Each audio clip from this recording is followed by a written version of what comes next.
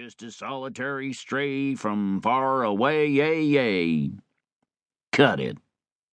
Dane Moore had a decisive bark when he chose to use it.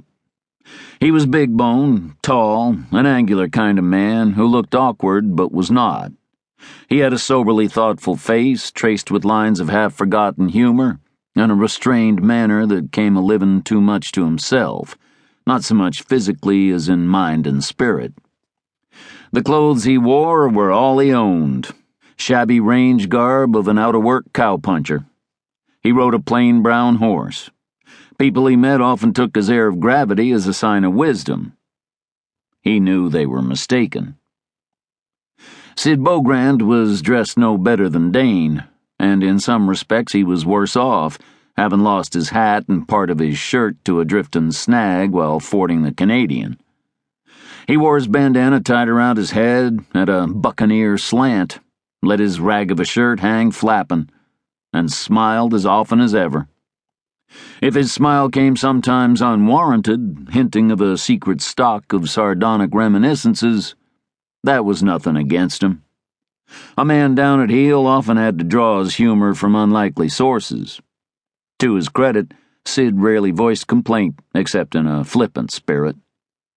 It took a more personal element than hardship to make his wicked temper pop. Dane, on the surface untroubled by misfortune, disliked any griping man.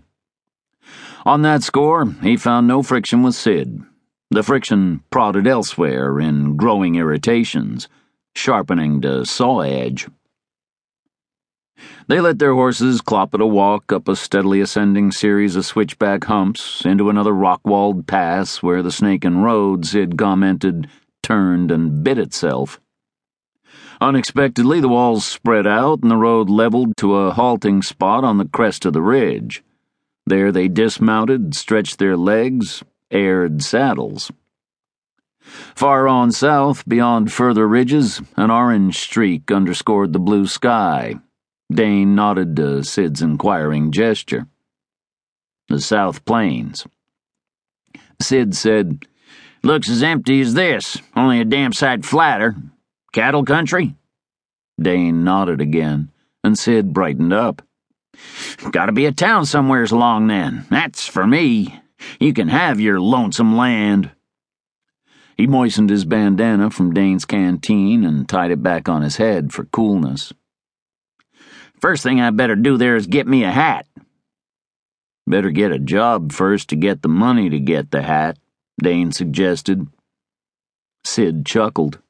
"Man, when you say more'n 3 words at one throw, you complicate talk till hell won't have it. Try whistling." Early dusk caught them in the mammoth jumble below the caprock, where granite upheavals of the breaks crowded them on all sides. The narrow road twisted in every direction, as if in a frantic craze to avoid climbing out of each crooked canyon. It was still a stage road, and for some time they heard a sound behind them that gradually sharpened into the clattering rattle of wheels and hoofs. But neither man spoke of it, knowing that the other listened to it. Dane didn't have the habit of remarking on the obvious, and Sid had fallen into one of his abstracted spells. Only after the noise at last boomed loud enough to mention it did Sid speak. "I sure don't look forward to another hungry camp tonight. Maybe this stage comin's got some grub aboard." The chance of that wasn't worth a serious thought, but he reined in his buckskin, a snaky animal as lean as himself. "Could eat the driver if he pokes tender." Dane pulled up with him, and they sat looking back. The stage lurched abruptly around a bend, 6-horse team jingling fast, and they both raised a greeting hand, expecting in return a wave and a passing word. This evidently was an express outfit making record time, the high-slung coach built light and tight like a racing rig to accommodate fast horses. Bobbing and bowing on its leather thoroughbraces, the stage came on down the hazardous road without slackening speed, sheer cliff on one side and a canyon on the other. There was no harsh groan of brakes. The driver, a black figure in the dusk, rose up on the box and whirled his long whip, and the popper cracked like a shot.